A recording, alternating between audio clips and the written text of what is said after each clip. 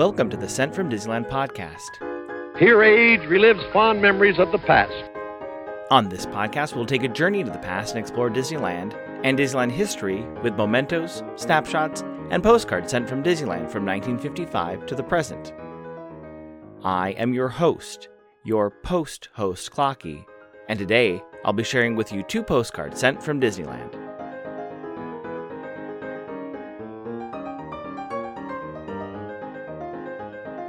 The front of our first postcard is Tomorrowland from the top of the Matterhorn. Below, you can see the motorboat cruise, Autopia, monorail red above the submarine lagoon, and monorail yellow at the monorail station. If you look closely, you can see some Skyway buckets making their way to and from Tomorrowland.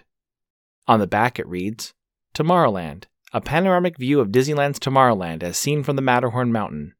The monorail crosses over the submarine lagoon, and the Autopia, freeway of the future, can be seen on the left and right. It's postmarked October 10, 1966, and was sent with a 5-cent 175th anniversary of the Bill of Rights postage stamp.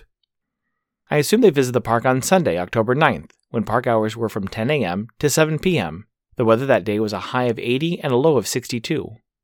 Park attendance was 18,786. It's addressed to a Mrs. G. A. Robinson of Sacramento, California. It reads, October 9th, 1966, Sunday, 11 p.m.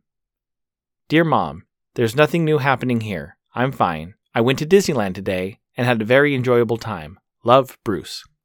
Bruce should have visited New Orleans Square and could have enjoyed one of its newest shops that opened in 1966, Lafitte's Silver Shop. While looking through a spring 1974 Vacationland magazine, I found an interesting article about Lafitte's Silver Shop. The shop was located just across from the one-of-a-kind antique shop, which I discuss in episode 36, Sent from the Court of Angels. The magazine interviewed Gail Leslie. She was quoted that, fortunately, I love to polish silver. The shop had a wide array of silver merchandise for display and purchase. Some of the items for sale included flatware and jewelry that could be engraved while you were at the park. There were also salt and pepper shakers, silver roses, christening sets, punch bowls, candle holders, and goblets. The more impressive displays included a small silver Ferris wheel, a pirate ship, a carousel, and a carriage with small coachmen, all of which had moving parts and could come to life with motion. Around the shop there were authentic tools used by silversmiths. The shop did not pour any silver, but you could purchase a set of engraved flatware, and they would mail it to you anywhere in the United States. The shop closed in 1988 to allow Café Orleans to have more room for dining guests.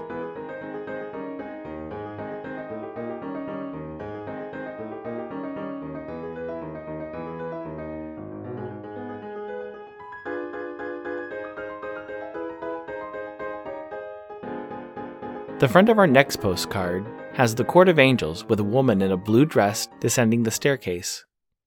On the back it reads, Le Grand Courtyard, gaslights, winding staircases, a bubbling fountain, and beautiful flowers set quite a peaceful mood in Le Grand Courtyard in Disneyland's New Orleans Square. It's postmarked August 24, 1967, and sent with a 4-cent Lincoln postage stamp. I assume they visited the park on Tuesday, August 22nd, and Wednesday, August 23rd, when park hours were from 9 a.m. to midnight on both days. The weather was a high of 84 and a low of 67 on Tuesday, and a high of 87 and a low of 65 on Wednesday. It's addressed to the California Room of the Oakland Public Library in Oakland, California. It reads, Thursday, 24th. Dear Miss Willits, Miss Fung, and Miss Grey Gabby. We spent most of yesterday and a few hours on Tuesday night at Disneyland. What mobs, but we rode on what we wanted. It is more fabulous than ever. We spent part of tonight at a charming garden hotel about 5 miles from Disneyland. We are on our way to San Diego today via Marineland. Love, Frances Burton. Frances sent this card to the Oakland Public Library's California Room, which was a branch of the library focused on California history. The California Room has been changed to the Oakland History Center, where books and magazines, newspaper clippings, photographs, postcards, and other ephemera are kept, preserving the history of Oakland and the Bay Area. I hope Frances had a chance to stop by New Orleans Square and check out Le Gourmet. Across the street from Lafitte's Silver Shop and next door to the Court of Angels was a small kitchen shop. The shop opened in late '66 after the grand opening of New Orleans Square. Guests could purchase kitchen things as simple as cloth napkins and towels to pepper grinders and pots and pans. Some of the merchandise would even have New Orleans Square or Disneyland printed on them. You can find some images of the shop in the late '60s and early '70s guidebooks. And there was even a postcard made of the shop. The shop moved down the street next to the Royal Street Veranda in 1996 and ultimately closed in 1998.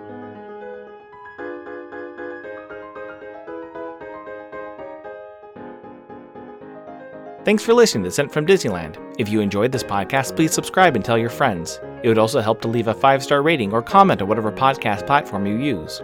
If you'd like to support the show financially, check out our Patreon page at patreon.com/sentfromdisneyland. A special thanks to e-ticket patrons Eric Daniels, Tania, C-ticket patrons the Riley family, Debbie Weinstein, Brian Crawford, Jenny Schneep, Series Inquiries Only, and a special shout out to Random Olive, the first patron to this podcast, and to the A-ticket patrons Elise Sharp, Zealot Infinity, Claire Voigtlander, Alexis Robles, Angelica Nablock, the Yellow Board Podcast, and Maggie and Henry Byers. You can find me on Instagram and Facebook at Sent from Disneyland or on Twitter at Sent from Disney.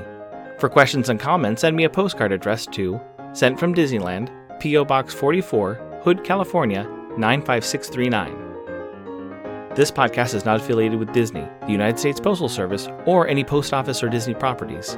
Opinions expressed on this podcast belong to its hosts and the guests of the Sent from Disneyland podcast.